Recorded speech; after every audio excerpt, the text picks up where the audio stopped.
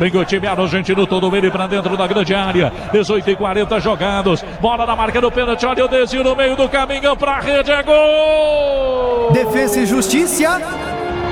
Gol!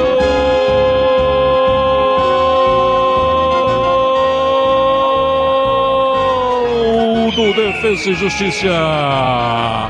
Fontana, camisa número 32, bola pra dentro da grande área do toque.